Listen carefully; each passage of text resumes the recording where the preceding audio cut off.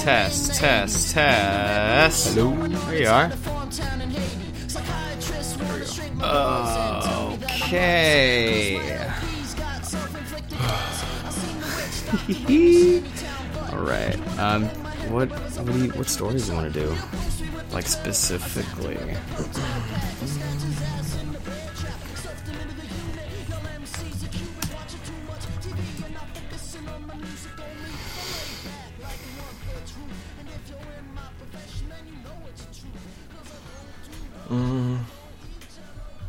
Do you want to bring up how the DNC changed the rules again, requiring delegates for people to participate in the debates?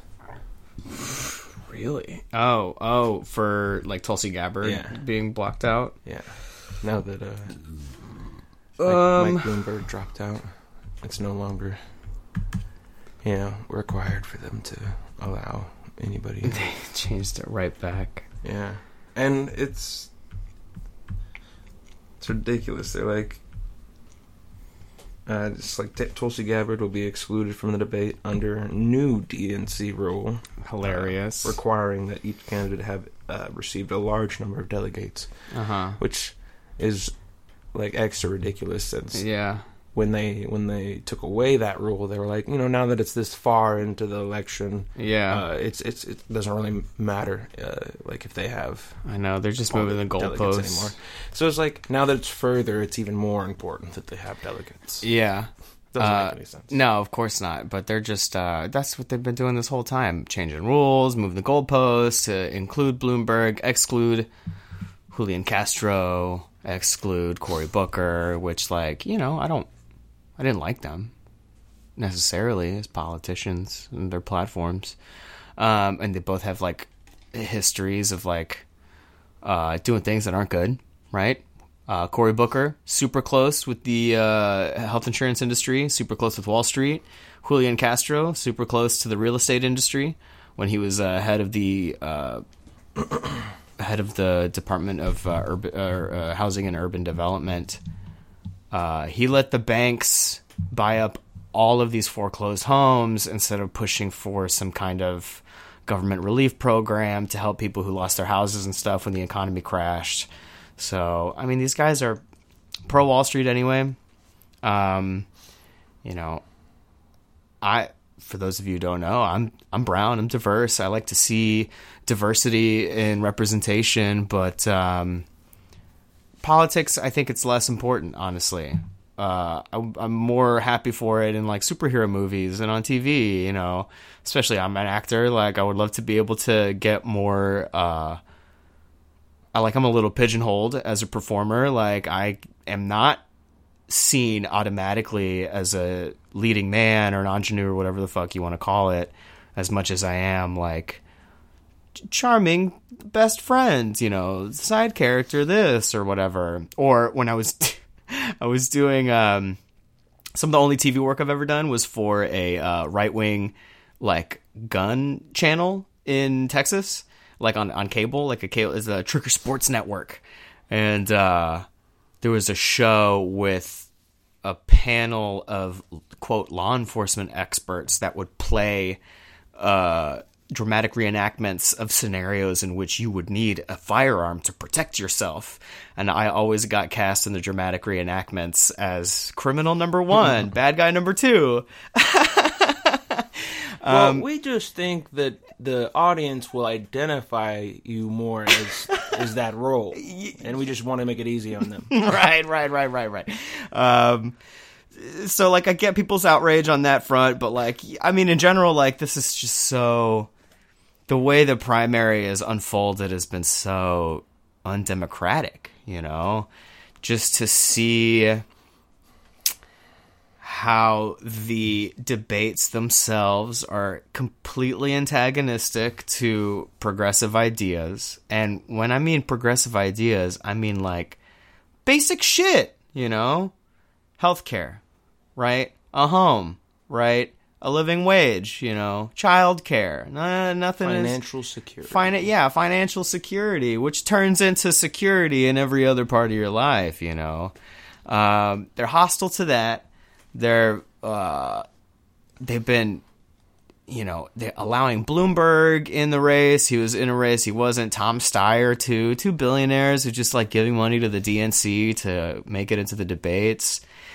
And then, you have Tulsi Gabbard, who's still in the race technically, and she's out there campaigning and earning votes. I mean, that's politics. That's democracy, So they changed the debate requirement where like we were talking about before, like you needed a certain amount of donors to make it to the debate. Then they got rid of that rule to let Bloomberg in the debate, somebody who doesn't have popular report. I thought it was because they said it didn't matter anymore. Well, I mean, that's the official line, but they wanted. It's so in your face. Yeah, it's very like mask off. Fuck it, we're gonna make you claw for any amount of power or any amount of autonomy from the ruling class, And so now, all you needed to be in the debate was this next debate that's happening on Sunday. All you needed was to win any amount of delegates. But now, since Tulsi Gabbard won one delegate on Super Tuesday, and since, I think, or maybe she has like 6 or something like that, they changed the rules again to not allow her in the debate. Which, like, I have a lot of mixed feelings about Tulsi Gabbard, but, like, that's not democratic, Let her debate. And, like, she would destroy Joe, Yeah. She would, like... And so, you said something about, Bloomberg giving money to the DOC? Yeah. He donated $1 million over 4 payments to the party, and then they changed the rules to let him in the debates.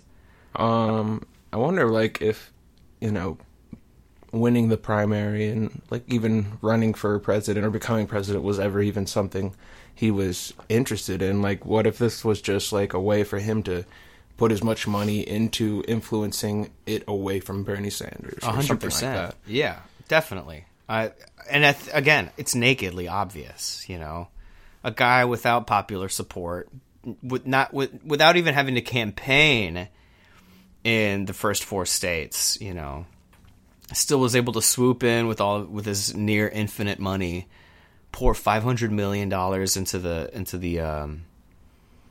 into the election to pull some amount. I mean, they had been playing this game for a year, pull support away from Bernie, to split up the primary. But now they've all gotten behind Joe. And like I said last week, there have been 2 weeks of elections and we haven't had a debate, and we're having the first debate after they've already been able to craft a narrative that Joe is sailing towards the nomination, even though we still have half the states left.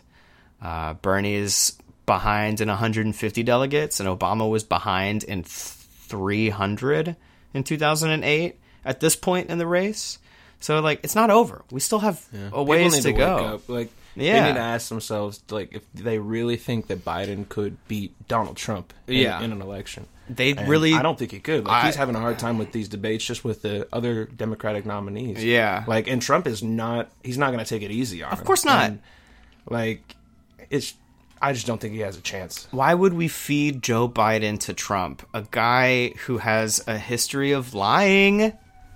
Against a guy who's his own publicist, he knows, he knows the whole how to sway groups and everything, and he knows he can get away with whatever he wants. We have to think about beating a guy who can lie.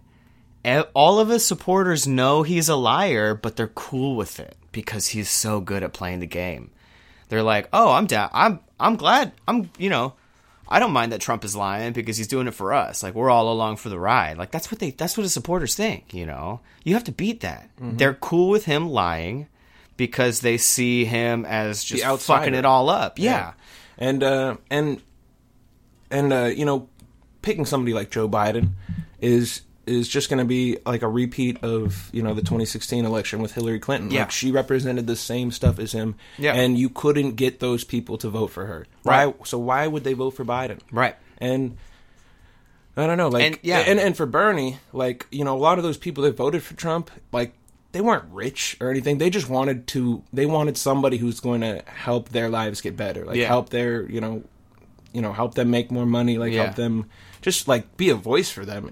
And Bernie Sanders is somebody who, you know, could appeal to some of those people. Like, some of those people, you know, there can be, you know those people that are not well off, they're not billionaires, but they're diehard conservatives because I don't like socialism. They believe that I don't know, they just grew up somewhere where everybody was telling them all the time, like, that, you know, liberals are just want handouts and everything. But like, when you got to look at the way everything's changing, like stuff like with Amazon, like it's not like it was after World War II when you could just go out, get a job somewhere, and, you know, buy a house, you know, have your whole family, white picket fence, all that stuff. It's not like that anymore. Those houses aren't $60,000 anymore. They're like fucking $400,000, $1 million here in Chicago or something. And a degree is as much as a house too. A degree is not. It's not worth as much as it was back in the day either. Like, it's just like, it's not the same environment. We have to grow to, like, I believe that human beings are, like, special in the universe, like our intelligence, our conscious awareness, like I mean, we do make a lot of mistakes, and but I mean, I think that we're growing and getting better, and we have to be able to we have to be able to see past our own evolution, and like what's going to be our downfall and how we can get past that. Like with this coronavirus thing happening, like, you have like all these unintended consequences. Just like it's not even that big of a deal here in the U.S. yet. Like, it's in China. I think they might be getting it's a hold on it. Slowing down though. That's the thing. Like, when it was first hitting, and oh my god, they were mobilizing, shutting everything down. They built a hospital in like a week or whatever the fuck. We were just like, oh, that's so crazy. But now it's slowing down. Right now, their death toll is slowing down. Like, they're starting to actually contain it. Vietnam, 0 coronavirus deaths right now. They've mobilized the economy. They have a strong social safety net. They have universal health care. They're setting up, like, free prepackaged meals in quarantined areas in Vietnam and, like, handing shit out. And in some parts of Europe, they're already closing everything down. Everyone stay home. You're gonna get paid, or you're gonna get, like, we're gonna take care of you during all of this, because that's like what we can do. But on the thing, I'm like, you know, handouts or whatever. I'm like, look what happens when we don't have a guarantee to a decent standard of living. Now everyone's really kind of freaked out. You know, like, what am I gonna do? Like, me, you know, I was telling you earlier, like, I'm waiting tables right here in Wrigley and Wrigleyville. And in Chicago. Your restaurant has some older crowd that comes there. It does. And, like, Cubs, we're looking forward to the game day opener. It's at the end of the month, March 29th or whatever, right? They moved all of the sporting events up to May 1st. They're even talking about having games with no fans. Yeah. So, I mean, I think they've already done that in the NBA, which is insane. Like, we take our sports so seriously, like, way more serious than viruses and shit. Like, for sure. I mean, like, I'm not against any of this, but the thing is that, like, it could be better, because then maybe more people be watching the game from, like, our jobs instead of at the but the thing is, like, I don't want to be thinking. I don't want to be worrying about this. You know? Okay, so, like, they canceled the St. Patrick's Day parade, which is, like, the biggest in the country. Is probably the biggest outside of Ireland. Yeah, people go straight hype to wear green and go and drink Guinness, and we're watching the river turn green, and you know, they love it. Everybody is Irish on St. Patrick's Day. But whatever, like, oh man, it's gonna be popping off on a Tuesday. I'm gonna be selling shots. You know, it's still cold, right? It's still cold. We're still technically in the slow season, and we get a day where I'm selling shots and appetizers and fry this and burgers that. Oh, man, 2, 3, 4 rounds. Let's do it. I'm making so much money. Well, they closed the parade down. And on top of this, I'm doing a play during the day. I'm doing children's theater. They're talking about closing theaters. Well, this day gig pays really well. I have, after this week, 2 more weeks of it. Well, just canceled. So now I'm out income for the rest of, I was supposed to ride out the slow season with this day gig, right? So now I really got to lean into the restaurant job. And now here I am on Friday. St. Patrick's Day is Tuesday. Everything is kind of ramping up. I went to the grocery store and I'm just getting hella hurricane flashbacks from, hey, you got to go to the store right before the hurricane hits, and then you go and shelves are, empty of water, bottled water, cleaning supplies, canned food, frozen stuff. And, I'm getting a little freaked out. Okay, whatever. No big deal, though. I was still able to do groceries, got a case of beer, prepared for the worst. But, here I am thinking, oh, man, I want it to be busy on Tuesday so I make good money, but at the same time, I'm hoping I expose myself to hundreds of strangers over a shift so I can pay my bills. This system is holding us fucking captive. I feel like a hostage, Mm-hmm. All of this is so fucked. And we do I don't want to say that we're generally comfy, but maybe I want to say we're comfy up until the point, we've said before, we're all a couple of bad months from ruin, and we might be approaching that right now. And all this shit is really exposing how unprepared we are.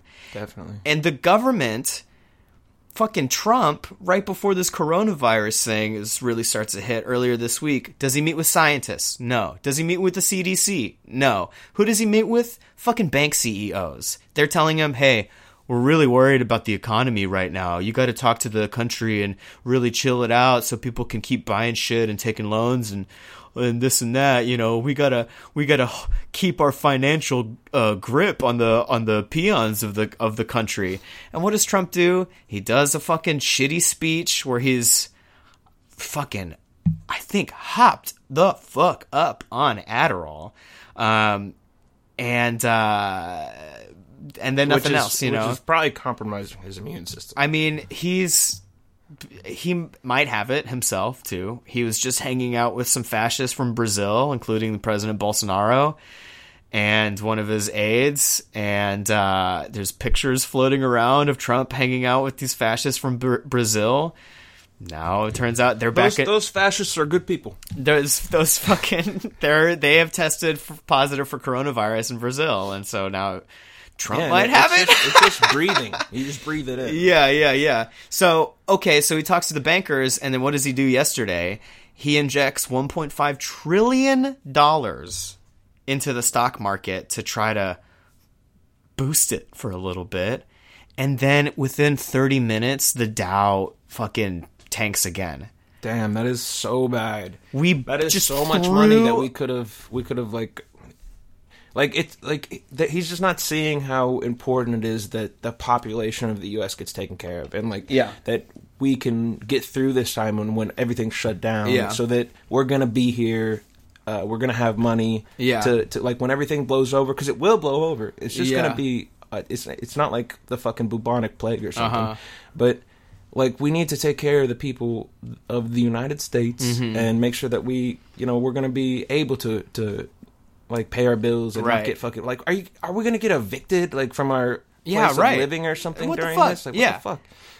I mean, but the thing is that there's a best case scenario and there's a worst case scenario, and they're two different things that everyone should be it's not gonna just blow over, right? It's gonna have to this is kind of an all hands on deck kind of thing, but I just want to say we can print money.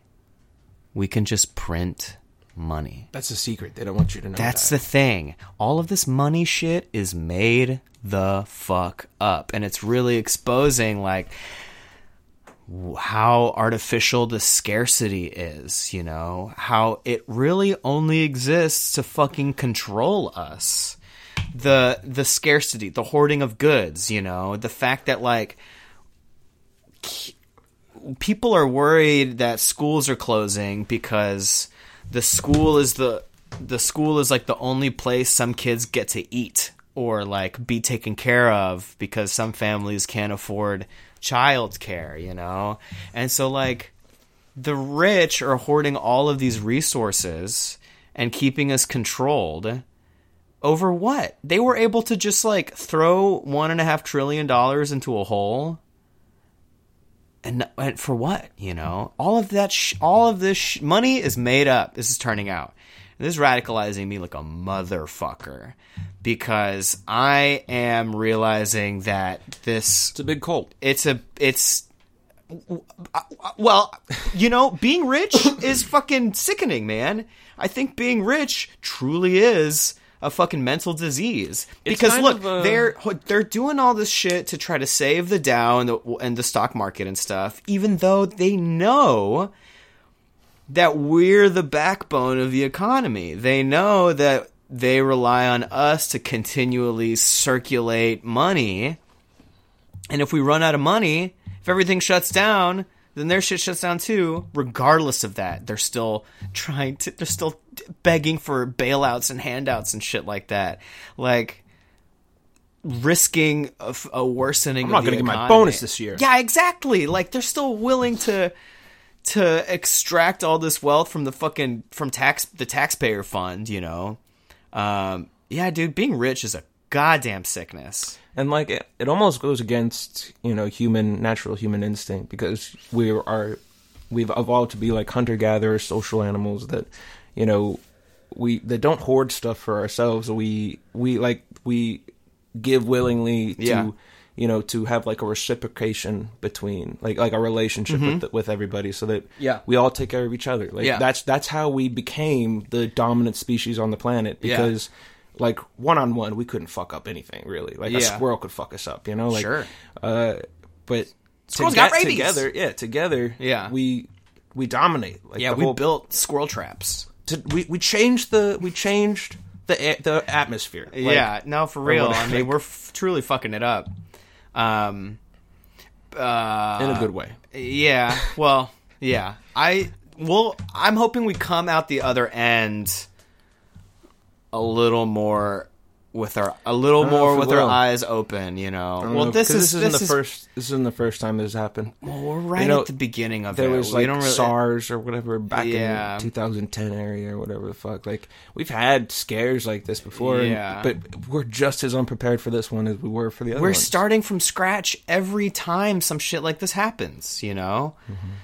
We're starting from a weak position. I mean, like this is just a virus. Like, we have so many things that could wipe us out. That we don't take seriously. I mean, this watch how capitalism is handling this virus crisis that may pass through in a month or 4 or 5 or whatever.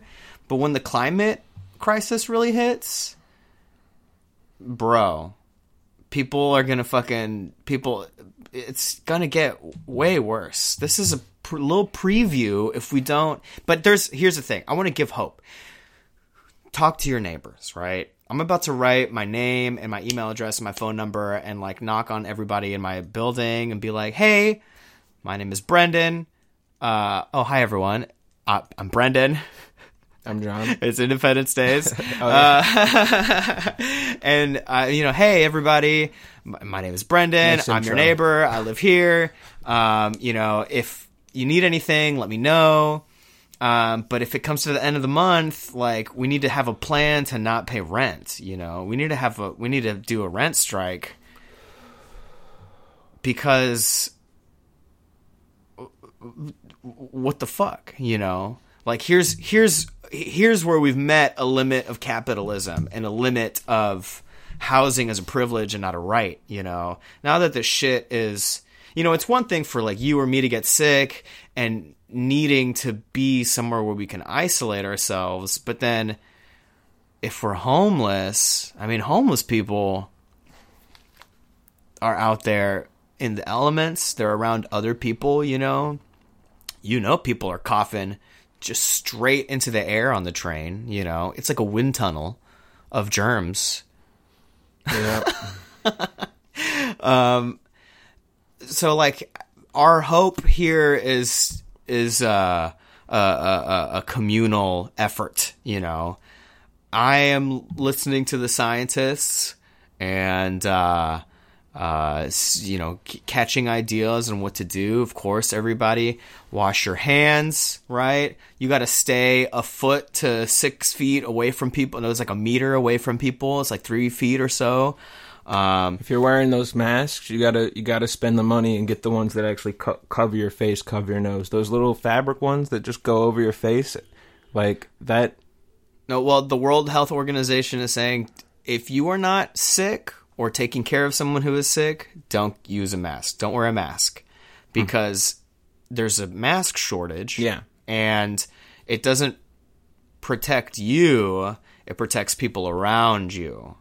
Well, the fabric one. Yeah. Because, like, that one keeps you from, like, coughing germs out into the air, but it doesn't keep air from coming into you. But the ones that cup over your face and close over your nose, those ones are ones that, like, painters will use, so they don't breathe in fumes. Those ones are meant to block stuff out. But those are the ones that we have a shortage of. Yeah. Which is, like, another thing is, how do we have a shortage of those things? Like, why are we not... Like, why do we not have, like, a stockpile of Yeah, of well, stuff? I mean, at the end of it, it's like, all of these things are preventative. Like, how about this? Why do I have to go to work? It's bullshit. Me going to work, me having to go to work is fucking threatening my well-being, the well-being of people around me. We shouldn't have to be there, like there's so much wealth in this country. If there's a health crisis going on, the ideal is stay home. Don't talk to people. You and me doing this right now is, we're breaking the rules a little bit. I mean, it's not best practice, but, we can squeeze an episode out before, maybe it ramps up some more, especially in the bigger cities. But our job is to work collectively and to work in solidarity and to think about the elderly and the most vulnerable. There's 20-something people out here with cancer that are taking, chemo, and they have compromised immune systems too. There are people who are disabled that are having a hard time out there too, especially with the hoarding of, all these groceries and resources and stuff like that. Like, our job is to wash our hands, not go to big gatherings, keep your distance. We're trying to flatten the curve. That's the big idea everybody should hear about and talk to each other about. And, like, this is our goal. We want to flatten the curve. There is a certain amount of people that are going to get sick. They estimate it's going to be 40 to 70% of the population. What? Yeah. That's a huge amount. Yeah, I know. Well, the thing is that this thing is not... You can carry it. The thing is that it spreads so quickly and so easily. Yeah. It's not going to kill everybody. It's got a 3% mortality rate, but if 70% gets the country, or 70% of the country gets the virus, 3% of that is still like hundreds of thousands of people that will die from this, Yeah. And like there's hundreds of thousands of more people that are related. Shorter lines. Listen, in the checkout. I mean, shorter lines at Disneyland. So we have to flatten the curve, right? That means less crowded. Imagine a graph, and on the x-axis is the amount of coronavirus cases. And on the y-axis, it's time since the first case. If this coronavirus blows through the population like a wildfire, right? If it spreads really quickly and it burns itself out really quickly, it's going to take a shorter amount of time. But the thing is that it's going to spike past our hospital system's ability to handle this spike. So we have to prevent a spike. We have to flatten the curve. We got to flatten the spike. We got to draw it out. So especially since, you know, you're going to be having, if you're canceling the schools and stuff, a lot of the like nurses and doctors or parents that are going to have to, that are not going to be able to go to work because they have to take care of their children. Yeah. And so now you're putting even more pressure on the hospital staff. Right. And then, like, you know, everyone who goes to the hospital over the next couple of months, it's not going to be just people with COVID-19, right? It's going to be all the other shit that happens. It's people who need dialysis. It's people who have cancer treatments. A car accident. Exactly, you know. So we actually have to draw the virus out. Try not to get into any accidents. Yeah. Don't drink yourself into a fucking coma. Don't get alcohol poisoning. You'll look like a real asshole if you show up in an ER and there's a bunch of people who need, you know, fucking coronavirus testing, and then you're you walk out of there up healthy and you never get coronavirus. Yeah. And people died because... Yeah, can you imagine people, like, surrounding you, like, wearing ventilators in an ER operating room, and you're just, like, fucking dressed like a leprechaun, all fucked up? Puke on your shoulder. Yeah. Don't be that guy. Yeah, we got to draw this thing out as long as we can, unfortunately. And if we do our jobs right, at the end of it, we'll be like, oh, man, that was underwhelming. I can't believe we overreacted for nothing. That means we did good. Mm-hmm. So this is going to be a true test of our ability to work together, our ability to, like, really come together as people, have some solidarity with the people, especially ones who are more vulnerable than you are. Because if this thing rages through our population, like in Italy, they hit capacity at their hospitals and their systems and shit like that because they weren't able to act fast enough. So yeah, the reason I heard that this thing spreads so quickly is like something like Ebola. It spreads very quickly, but the virus is so quick that it kills off the host before it even really has a chance to get in contact with other people. Where this one, like when you get it, it takes days, 4 days or so for you to show symptoms, and you can be infectious that whole time. It's 5 to 14 days is the incubation period. So you you might not even know you're sick. Mm-hmm. You wouldn't even know you're sick, but you can be getting people sick. Mm-hmm. Yeah, which is the scariest part too. It's hard to like pin down. Yeah, I can't believe I gotta go to work.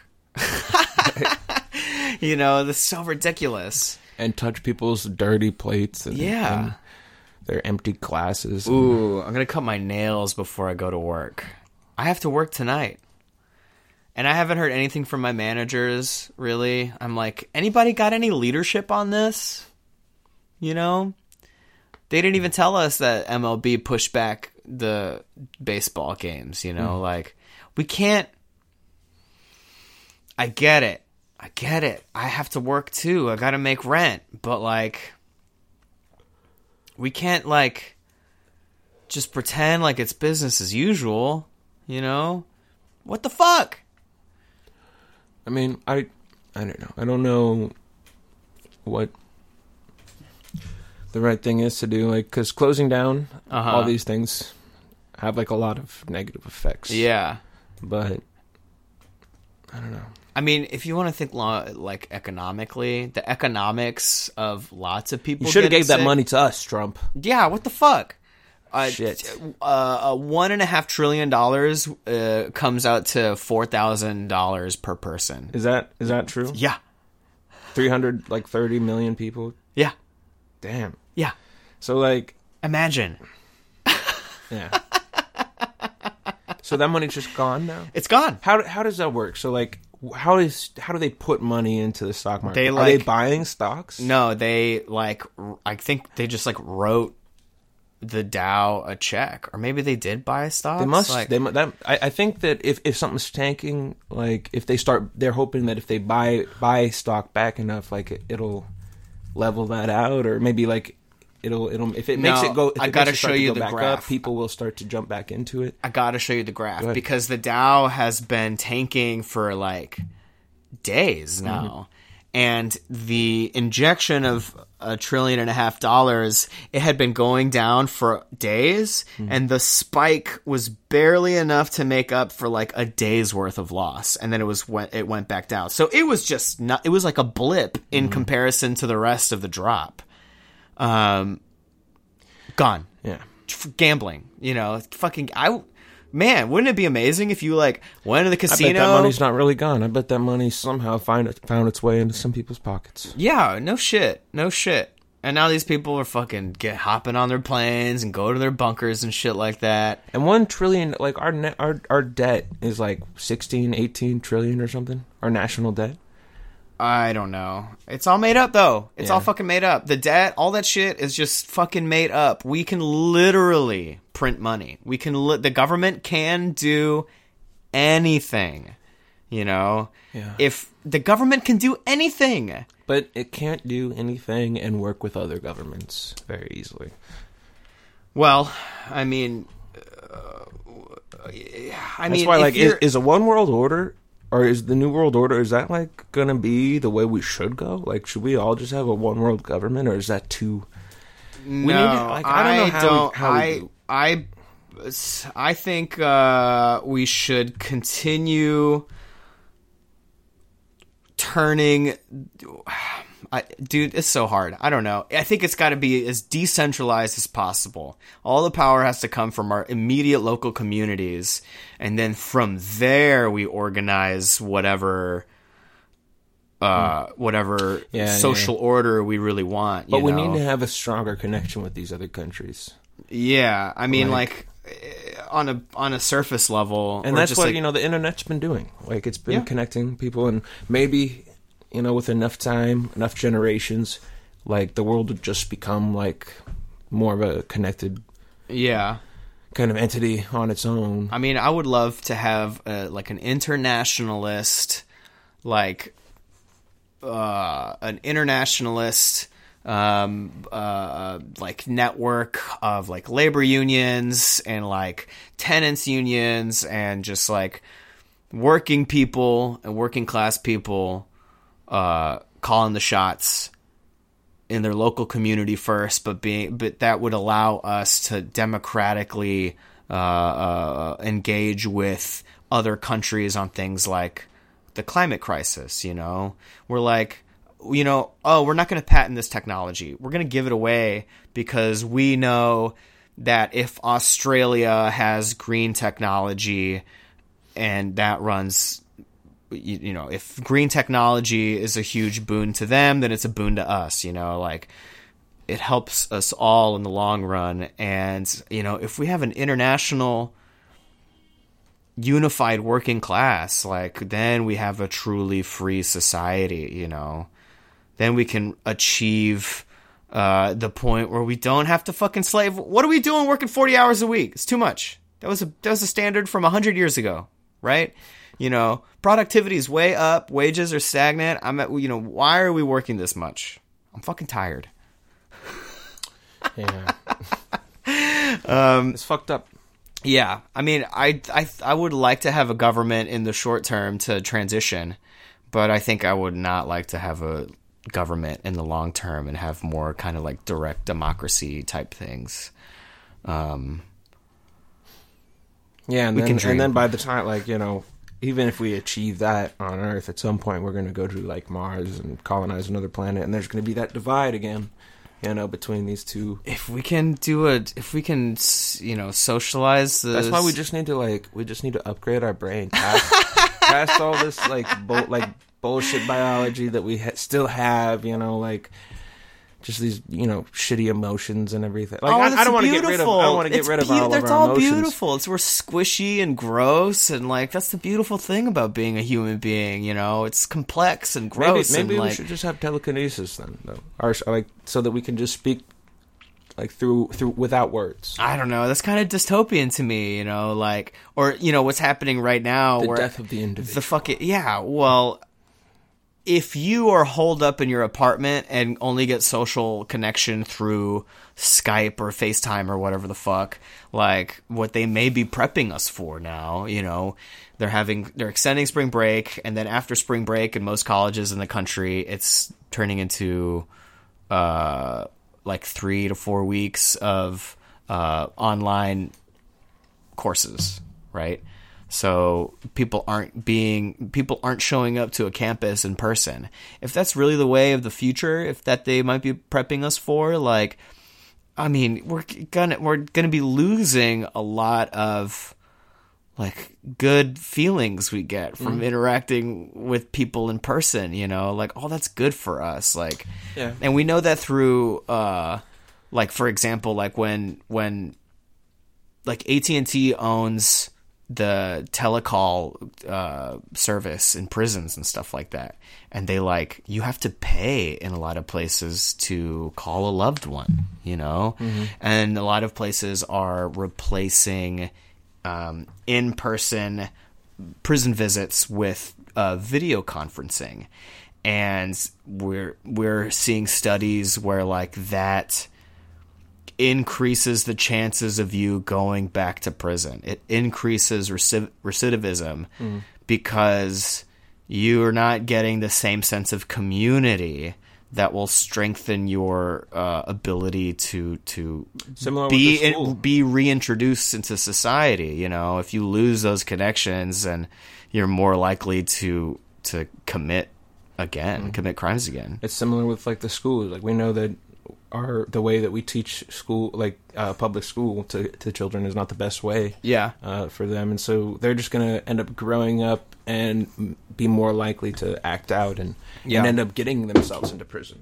It just all feeds into each other. Yeah, or just like even right now, you know, the depression rates are high for young people, for Generation Z. But I'm not saying that I want to like get rid of people's humanity. I'm saying that like I feel like there's things that are in us that like are no longer serving us, that are taking away from us and are going to make us more likely to fail, like passing through a great filter. It's I was talking about this last week on the solo bonus episode where I was talking to an older woman, and who loved Bernie, agreed with his platform 100%, but was still going to vote for Joe because Joe is like a sense of normalcy, or he can definitely beat Trump, and against all of the evidence and against me being like, I don't have reliable health care. You know, here's a guy who beat 20-something other candidates who has a legitimate shot at being the leader of the free world, you know, like, here's a chance to have health care, or like, you know, end the militarization of our immigration policies, you know, like, because I grew up knowing the fear that a loved one was going to be deported, even though they don't break the laws, you know, like all of these things that affect people on a core level just get ignored for the sake of a perceived safety, right? Like the stubbornness, you know, like why people like will refuse to be reached on that front, where it's like, no, here's a way out, you know, here's a solution. Here's someone with great plans and a record of fighting for equality and justice, you know, like here's a good shot. They could be for it and still vote for the thing that's bad. And I mean, do people not learn from history? I feel like everybody's attention spans are so short and their memories are so short, but that's because of technology, though, you know? People don't remember that we lost to the centrists in 2016. We lost. People aren't good at, recognizing somebody for who they are. Like, we like to believe in like, the bullshit that they spit out about themselves. Yeah. Like, we want to believe in the myth of them. Yeah. And, like, that's one of those things that I'm saying, like, you know, maybe we could figure a way to make ourselves better, to where we can like see through somebody's bullshit. Yeah. And maybe that wouldn't be such a bad thing. Well, because like people project what they want onto like Joe Biden, for example. Yeah. Like they're like, oh, but think of the Supreme Court. You know, we want to have a Democrat, someone who's pro-choice on the Supreme Court. And I'm like, yo, Joe Biden is not pro-choice. Joe Biden for 30 plus years has said that he doesn't necessarily believe a woman has the right to choose what to do with her own body. As recently as 2006, he helped a Republican get on the Supreme Court when he was during the Anita Hill testimony back in the day. He's not. I don't know why people are putting this expectation or this faith in him, but they want to, you know. And I think part of it is that people don't have a high sense of self-worth. They want to believe that they don't have power. They want to believe that other people are the ones that are supposed to fix the problems, you know, and there's no way they could do it. And that's why, like, this entertainment celebrity culture has seeped into our politics, and why I'm resistant to the prioritizing of identity politics in my electoral politics. Julian Castro, oh man, cool to see a Latin American guy, you know, running for president, fine, but that doesn't help me materially. He's not a stand-in for me, you know. If he becomes the president, racism's not cured, you know. I know that. But people want a savior, you know. People don't think that they can do things on their own. And that's everybody. Like, and that's kind of what has made politics kind of like a death cult amongst middling centrists who just see Joe Biden and they're like, yeah, he's the guy, you know, or like Trump. Yeah, he's the guy. Like it's like just a fucking death cult, man. We're just like, get on board. We're racing towards the apocalypse. I'm like, no, I would like to hang out some more. Right? You old fucks, you had your time. Yeah, exactly. You know, I've been stressed since the day I graduated high school. You know, I want to have a good time still. Like, I want to get to that point where I start making more money to where I could save it and start like enjoying life and not having to work as much. Yeah, and like where I'm getting paid better because just the experience that I have or whatever, you know. Yeah. So, yeah, I mean, that's my hope right now, that we all kind of realize that, yeah, no, we do deserve more, you know. Just because I'm broke, I shouldn't have to be susceptible to a fucking pandemic, you know. Because, like, we've tested less than 12,000 people in America. Can you believe that? Less than 12,000 people have been tested. Is that his plan? Or is he just like, let's just not test them? Well, if we don't test him, is it like, you don't see it, you don't know. He's the PR guy, right? Plausible deniability. Exactly. If they underreport it, then it looks better for him, even though, like you know, like I said before, it's the coronavirus is out there in America more than the official numbers tell us. Like, the head of the CDC in Ohio said 100,000 people in Ohio have it. But they can't test for it. And the U.S. government declined on taking in a test from the UN, developed their own test. They're sending it out, and people are opening the box, and it's incomplete and faulty, and they can't even use it. So we don't have tests. We're sending out faulty tests, you know. So this is truly a test of our own ability to look out for each other, you know. This is like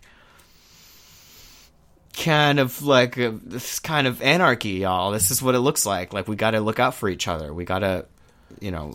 This could be the fall of the American empire. I mean, I hope so. Probably not. I hope not. I hope treasonous. Yeah, and I mean, but the thing is that, like, I want the revolution to hit after the coronavirus passes, because we can't march in the streets if we're all, you know, quarantined and shit. So after this happens, after this peaks and falls down, like, then we'll get in the streets. But talk to your neighbor. people, we're all we got. We're all we got out here, you know. So it's going to be a real test of that. You know, find a food bank online, donate to them if you can. Again, if you're salaried, I've said this before, no excuses, salaried man. Spend that money. Okay? Think about other people. Food bank, donate. There's some like funds for the elderly and disabled people and, you know, people who are chronically ill online. You know, if you can chip in a little bit, please do, you know. If, you know, just think about get to know your neighbors, you know, have a cookout and then in a week or two, you know, the sun's about to come out or it's about to get warmer here in Chicago. Like, let's do a cookout for those people, especially who are having a hard time feeding their kids or getting to the grocery stores or whatever the fuck. Corona cookout. Just be drinking Coronas. Yeah. Barbecuing up some burgers. Yeah, that's right. Dogs. Yeah. Have a big potluck. Right. Now is the time to not be afraid of each other, but to look out for each other. What a crazy time. Everybody's sharing blunts. That one maybe, you know, sharing something that goes into our mouths, maybe not. But God, like when this is all over, how hard are people going to be partying? Right. So like, you know, hopefully, yeah. Hopefully this ends. It's the summertime in Chicago. People can go out. Maybe we'll become hella rich now. You know, maybe. Mm-hmm. Yeah, you know, maybe the stock market won't bounce up. We'll make a bunch of money. We'll invest, and then it will bounce up. And then we'll be the ones on top. What? I'm starting to think of what I can ethically invest in the stock market. That I would take care of my own conscience. I'm thinking like green energy, weed. I don't know. Maybe are they allowed in the private? A lot of them are owned by banks. Well, still, it's probably gonna be a lucrative. Share. It's gonna be lucrative. I don't know how ethical it is. You need to make your money, Brendon, so that you can do stuff with the money. Money is how you change the world. Jesus. That is the story we tell ourselves. That's true. But now we're figuring out money made up.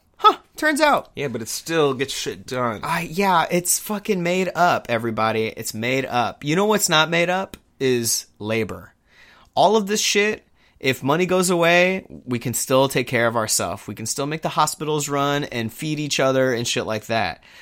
If money goes away. All of the equipment and the labor and all of that sits in place, right? I'm not too worried about that. But what happens if the labor goes? Money can't treat sick people. Money can't bring a food of Campbell's chicken noodle soup to somebody's mouth. You know? Okay. What about this? What if one day a year for 12 hours, just all crime is legal.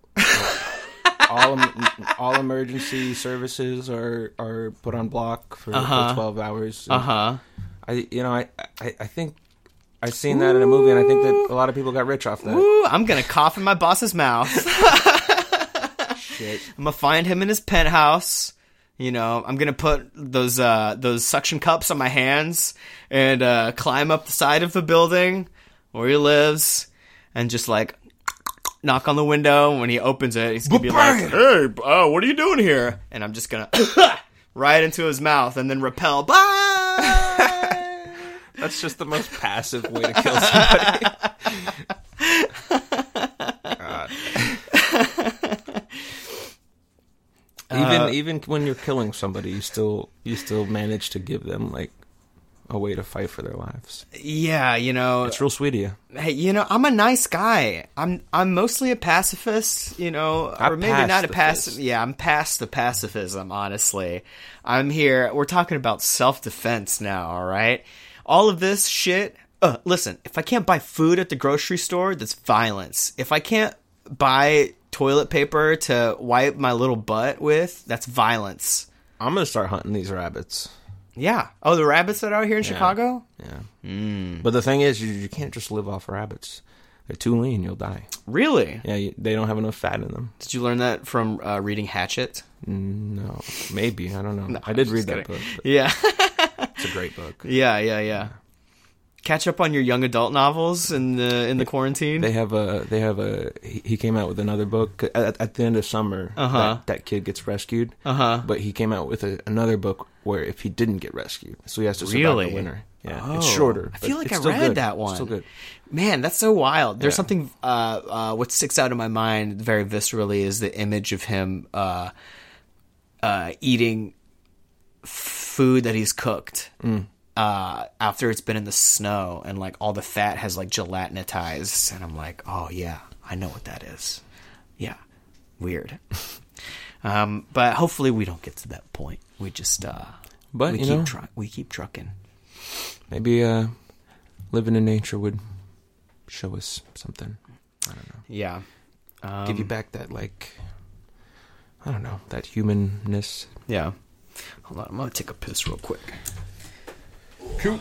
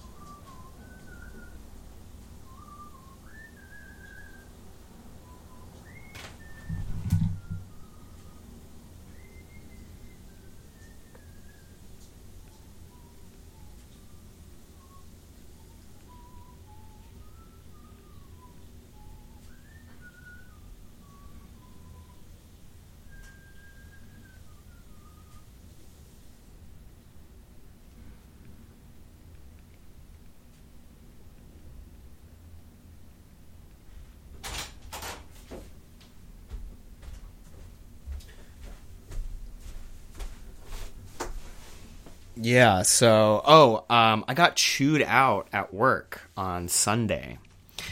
So we have these water bottles that we bring to the tables when we get sat, right? And that's how we fill their waters, right? We wash them infrequently.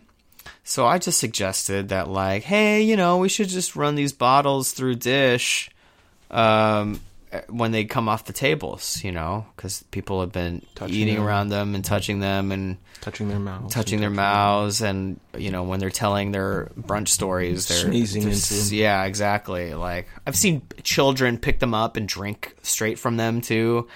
So I'm just like, maybe we should just kids are so fucking entitled. Yeah.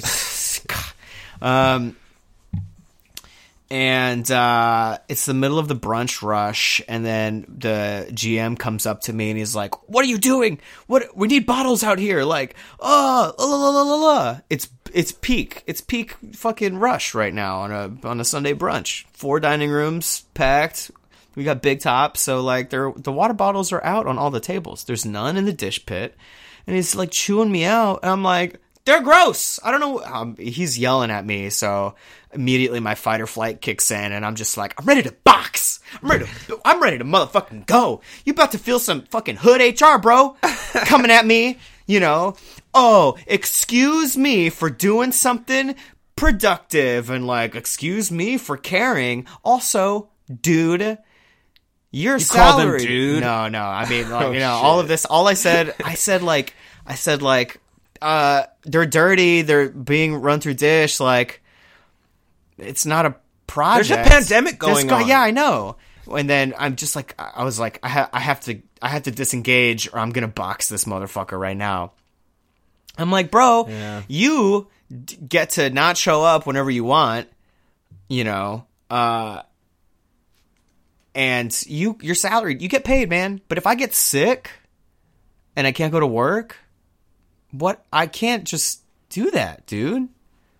Also, I mean, he can't actually yell at you for cleaning the things when, like, if you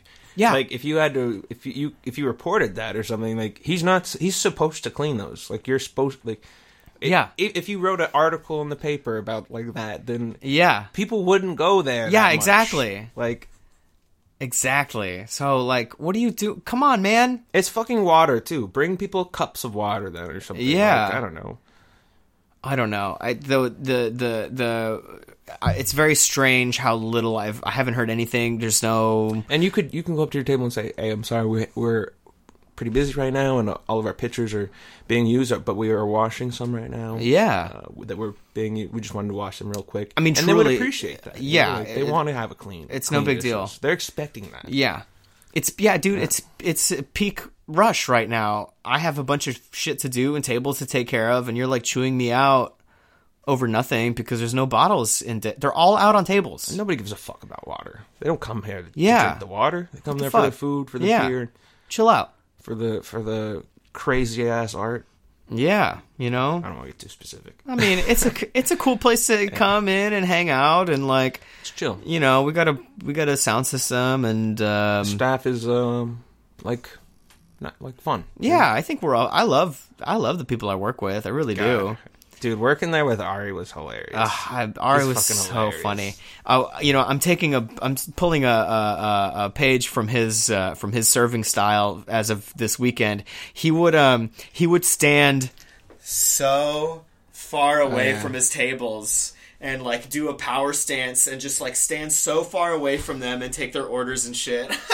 Why? I don't know. It's a weird thing. He had an intensity about it. He did. So maybe he was just like creating a buffer for people for their sake to he only got like residual intensity, or they only got residual intensity from him standing at a distance and taking care of their orders and stuff. But yeah, I'm gonna do that. Yeah, but like I haven't heard anything from management about any of this. Everything is kind of ramping up, and everyone is like at least quietly anxious. Like I'm at the grocery store, and everyone's got cool face, but in their eyes you can just see panic. And like so, everybody's kind of feeling that a little bit at least. They don't know what to expect. Like, that's the big thing, you know. There's a pandemic, and the economy's crashing. There's a lot of uncertainty in the next couple of months. We don't know what's going to happen, you know. Mm-hmm. I mean, this is bigger than. I mean, we're shutting more shit down than during SARS or Ebola or anything like that. You know, bird flu, swine flu. Yeah. This is a big one. It's heartening to see, though, because everything is getting shut down out of like social care and solidarity. It's nice to see that like basketball games aren't taking a priority to people's health. Right. I mean, and can you imagine like if can you imagine like a basketball game full of people? Wrigley Field, and like it would be way more. Wrigley Field holds 40,000 people, and they pack those seats almost every game. Holy it's shit, insane, dude! 40,000? Yeah, the UC is like 20,000 seats, and United Center. The best night you're gonna get is a Blackhawks game, and the Blackhawks, I guess they haven't been doing too good this year. I haven't followed too much, but like, dude, nobody goes to the Bulls games, like except people that are just in Chicago, and they're like, oh, I got to see a Bulls game. Yeah. Like, no, they just don't give a fuck. Like, right. That's like it's less than 20,000, but people give a fuck about the Cubs. Oh, for sure, yeah. They fill those seats up, and that's 40,000 people meeting sometimes it's 7 days in a row. You know? Like, yeah. And it's not the same 40,000 people. Right. You know? Right. Well, there are a lot the same, but there's probably more that are not. I feel like more so, you know, who goes to every game, you know, it's like season ticket holders and older people, you know. No, this is good. Like, again, like, if we do our jobs right, we'll have seemed like we were overreacting. Wild, though. I mean, if they're shutting down the NBA, like, I don't know about the other stadiums, how big the other stadiums are, but if they're all holding like 40,000 people, that's a lot of people. Yeah. I mean, that's more than... That's a lot. Yeah.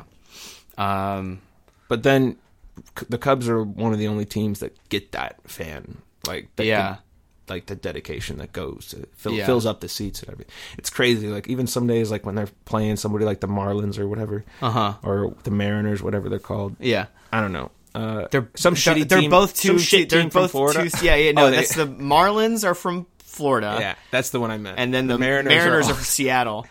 So the Florida ones. That suck. Even people like when I was working there last summer, you know, like the just before the game is about to start, you know, it's like pretty spotty. Yeah. Like, the stadium's not that filled, but it fills up. Like I look down for a half hour, I look back up.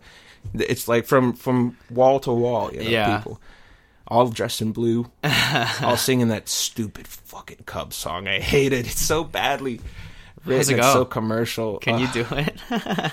We're probably gonna lose some viewers on that one. It goes like, "Go Cubs, go! Go Cubs, go!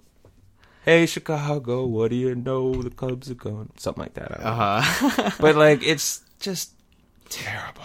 Yeah. And like everybody sings it when they win. And I'm like, this is not a good song. This is all like, this sucks too, because I am an Astros fan. I'm from Houston. I was in Houston when Hurricane Harvey hit. And, going to the grocery store gave me like hurricane vibes. Like, I spent 25 years of my life in Houston. I've seen a lot of tornadoes, tropical storms, hurricanes, flooding. Like, I know the disaster drill, you know it's coming. The week before, the grocery stores run out of bottled water, and it's crazy, and people are in lines, and there's a bit of a hysteria. And most of the time, the storm passes through. The hurricanes typically, they hit the coast and they keep moving through and it breaks apart on land, right? So it's a couple of days of heavy rain, storms, some trees get knocked over. Canoeing most people are okay. Around. Yeah, kids playing in sewage water. But when Harvey was about to hit, everyone is in the same kind of mode. I'm like, they always say it's bad, but it's not going to be that bad.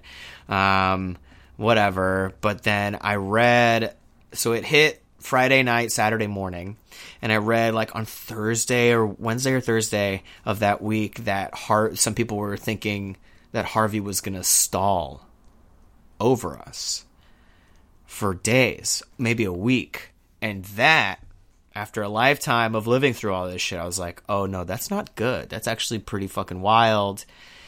And I was like telling people like, okay, this might be really bad. And like, I was telling my at the time girlfriend, baby, we gotta go to the grocery store and like stock up because this is gonna stall over us and this might be really bad. And she made fun of me for it. I felt like Chicken Little, or the fucking boy who cried wolf, or just like the sky is falling, everybody. And then Harvey hit, and it stalled over us for 5 days. And we were stuck in our house, flooded in for 5 days, watching people get stuck in their cars. People were drowning in their cars. Old women and old ladies in retirement homes were having to get evacuated. There was a fucking photo floating around of people in an old folks' home in their living room sitting, because what else can they do? Sitting with water up to their chests, and like just watching all, like it turned out to be really fucking bad. Old folks sitting in sewage water, talk about a death sentence. Yeah, exactly, and people getting, dogs being left behind. But at least, Joel Osteen was there to do the Christian thing. Yeah, him and Elon Musk partnered up on building a mega yacht. Osteen 2020. Yeah. Oh, man, he's going to build an ark big enough to bring us all on board. What a guy. We were okay, but I felt a panic in my gut right before that happened. And I had a similar feeling about this when I went to the grocery store. But, like, the more I'm reading about just, like, how we got to flatten the curve and, like, we're all in this together, like, I actually feel better, like, we have strategy that we can actually implement to make this better. Whereas, like, you know, getting hit by a hurricane, you know, Category 5 hurricane on the coast, like, there's only so much you can do about that, you know. But this, we actually have ways to mitigate damage and death, you know. Like, we can all kind of chip in and make this a little better. And I think that includes pressuring our employers to give us paid time off. And in this industry, I don't know how. I don't you see know, that ever happening. Let's get it into everybody's brain. Maybe I'm definitely gonna. I mean, they pay, like, this is what I don't understand. How do they get away with paying, you know, servers less than minimum wage? Just because this whole tip thing, like, no other industry has this tip thing, right? And, like, from what I heard is, like, tipping industry, or the tipping thing started because of prohibition. Restaurants couldn't sell alcohol anymore, and that was a huge part of their profit margin. So they didn't have the money to pay their waiting staff. And before then, it was even, like, an insult to like, try to tip somebody or to take a tip. Yeah. Like, so, but after that, you know, the restaurant owners were like, you better go out there and take that tip because you're not going to get paid otherwise. Right. And so then this tipping industry came out of it after Prohibition ended. Mm-hmm. So now they have that, like, the liquor sales again. And you know, a lot of restaurants, they buy their food, like, wholesale from vendors that you and I can't buy from. For sure. And they get it for so much less. Yeah. So, like, where is, like, they say straight profit. They say it's such a risky business. You know, but maybe it's because, you know, if you don't make good food, nobody comes or whatever. Yeah, but, like, but, like, if you're making food, you're selling the food at, like, a big profit, and you're selling, like, the liquors and everything. Yeah. Like, dude, selling the liquor is ridiculous. It's ridiculous. Yeah. Like, or just, like, you buy, you know, a bottle giant, for, like, $20, like, and it's $200 you're getting out of it or something. Yeah, like 3 pounds of, like, French fries from Cisco, you know, is like 50 cents, but then a side of fries is like $2 or $3. It's like insane. Immediate profit, you know? Like, it's just, it's a big fucking lie. It is straight up. That is just ridiculous. Up. Yeah. Here we are. I mean, here we are, everybody. I hope we're waking up to the fact that, like, this doesn't have to be the way it is, you know? It's just like the government of this country is so business friendly that they're like, oh, well, you know, not paying your servers a living wage is just part of the business model, and that's just how it is, you know? But that comes at our cost, you know? My body aches after working dense weekends, you know. If I'm working a Friday night, Saturday double, Sunday brunch, that's a lot of strain on my body in a short amount of time. On your mind too. Like, on your mind. If you're not sleeping, if I have to close one night and open the next, I'm not. You know, we already know. Yes, the infamous Clopen shift. We already know that being under-rested, like, it debilitates your cognitive abilities. You know, and, like, especially if you're doing that days at a time, like, you're damaging your brain in the long term, you know? Like, sleep is important, rest is important, like, all of these things, like, we have to sacrifice for a profit margin, and it's bullshit. And then our boss wanders around bragging about all the vacations he takes and shit like that. Yeah. Boy, you better give me sick leave. Dude, that Italian place I was telling you about?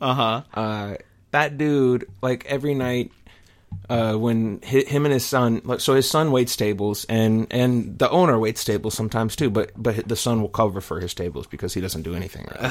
And he, like, has the nerve every night, like, when his son comes to him with their tip money and everything, like, they always do the same thing where they're like, he's like, that's all we made? And then it starts into this argument in Italian where they're speaking in Italian. And so it's like, and so then I end up getting, like, there, you know, we had full tables and everything, you know, nice people, and then I get like fucking $30 or something, and it's like, bullshit, like, that's all we made. I mean, you made a lot more than that. And then he has the fucking nerve to, like, he'll go over and schmooze tables, and like, he'll be like, oh, like, he'll try to give him some of that limoncello he makes in house, you know, and it's strong, and tell him that and everything. And they're like, oh, he'll want to give him more, especially if like he's a flirt. If there's some girls there, really, like, he's like 71 years old, fucking dead eye, like. He's like, he'll pour him rounds of this homemade limoncello, and then they'll be like, oh, I don't know if we're gonna be able to drive home if we take another one. And he's like, oh, I'll give you a ride home. He's like, what do you want to ride? Do you want to ride in the Grand Cherokee or you want to ride in the Maserati? What? So like, he has the nerve to brag about this shit, but then he doesn't have the money to pay us, and it's fucking ridiculous. Yeah. Well, prepare now, everyone. If we're gonna be inside for a while, I don't know, read some theory. I don't know, watch some labor videos online. Like, let's come out the other side of this. Like, prepare to run shit, because this reaction has been completely inexcusable. And like, I'm done. We're done. No healthcare. I got to rely on these private corporations to supply toilet paper, and like antibacterial wipes and soap and shit like that. What kind of fucking nightmare situation is this? We have the resources. It's not a problem of resources. It's a problem of how it's distributed. And again, this money shit is so fake. Yeah, I don't know. What a wild time. What a wild time. You think that Jeff Bezos is kind of kicking himself for donating that $10 billion? Because he's like just lost like $30 billion or something. I bet he wished he had given more. I bet he wishes he would have unloaded more.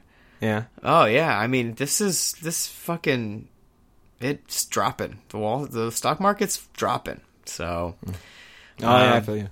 But, yeah. True. Yeah. This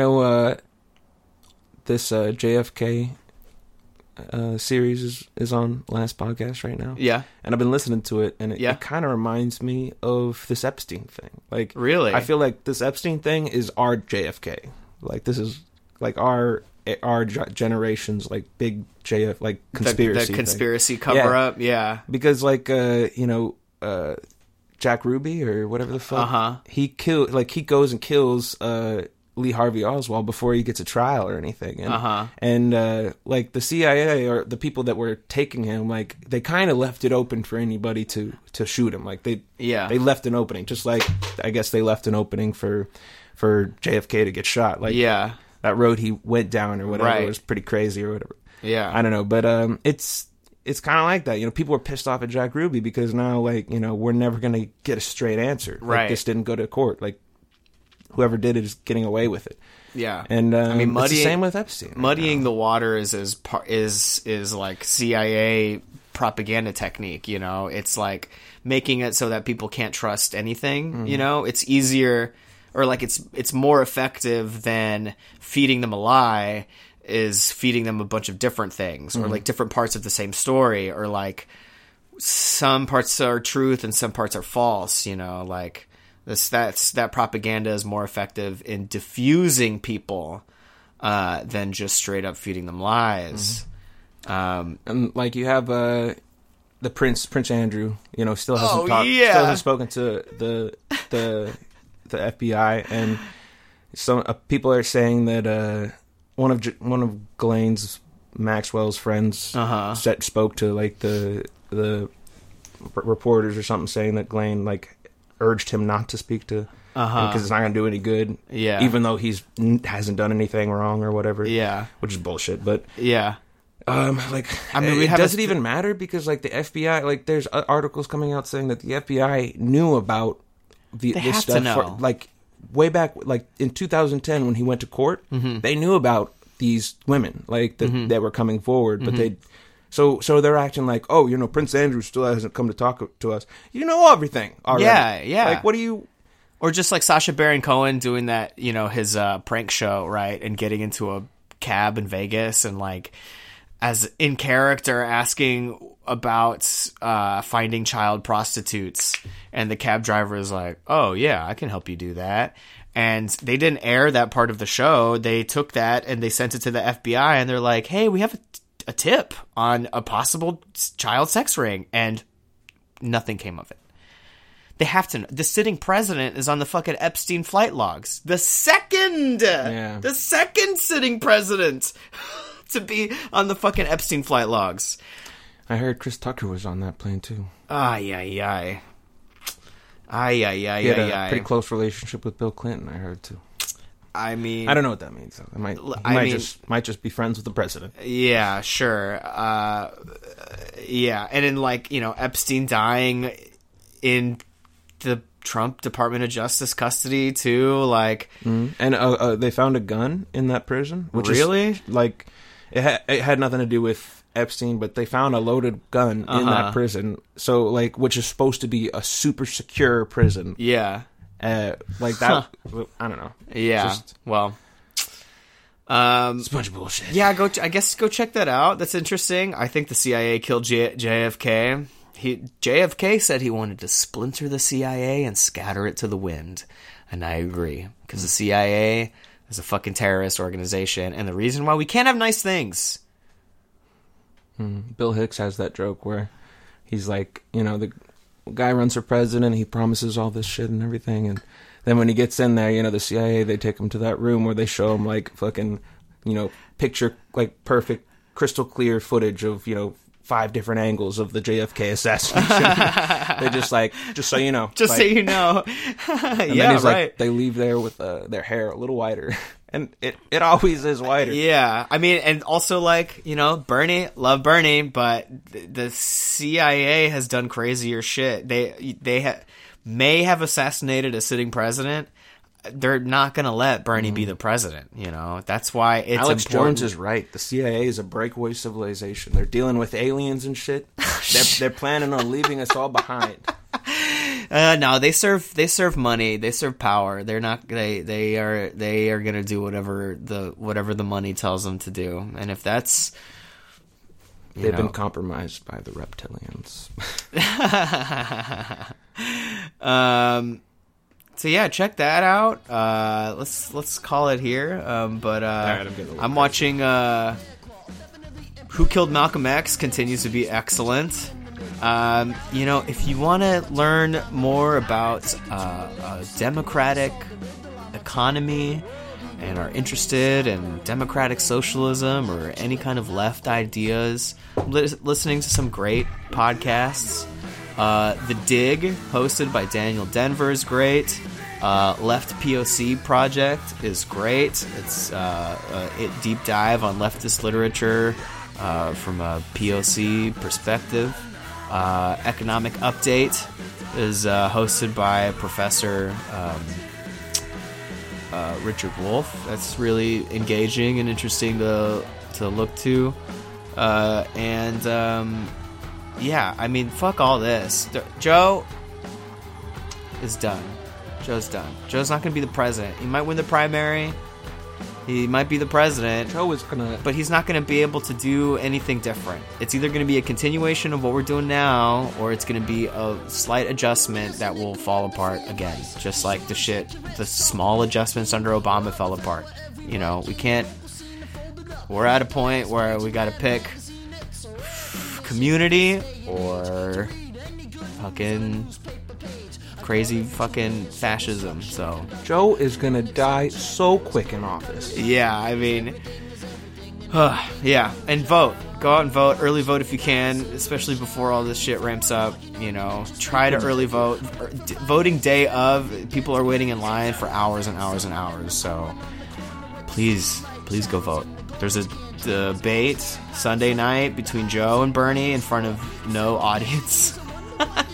Yeah, that's the new trend, Yeah, so check that out. Talk to it's do or die these days. So look out for each other. Wash your hands. Yeah, keep your distance from old people. That's right. Cool.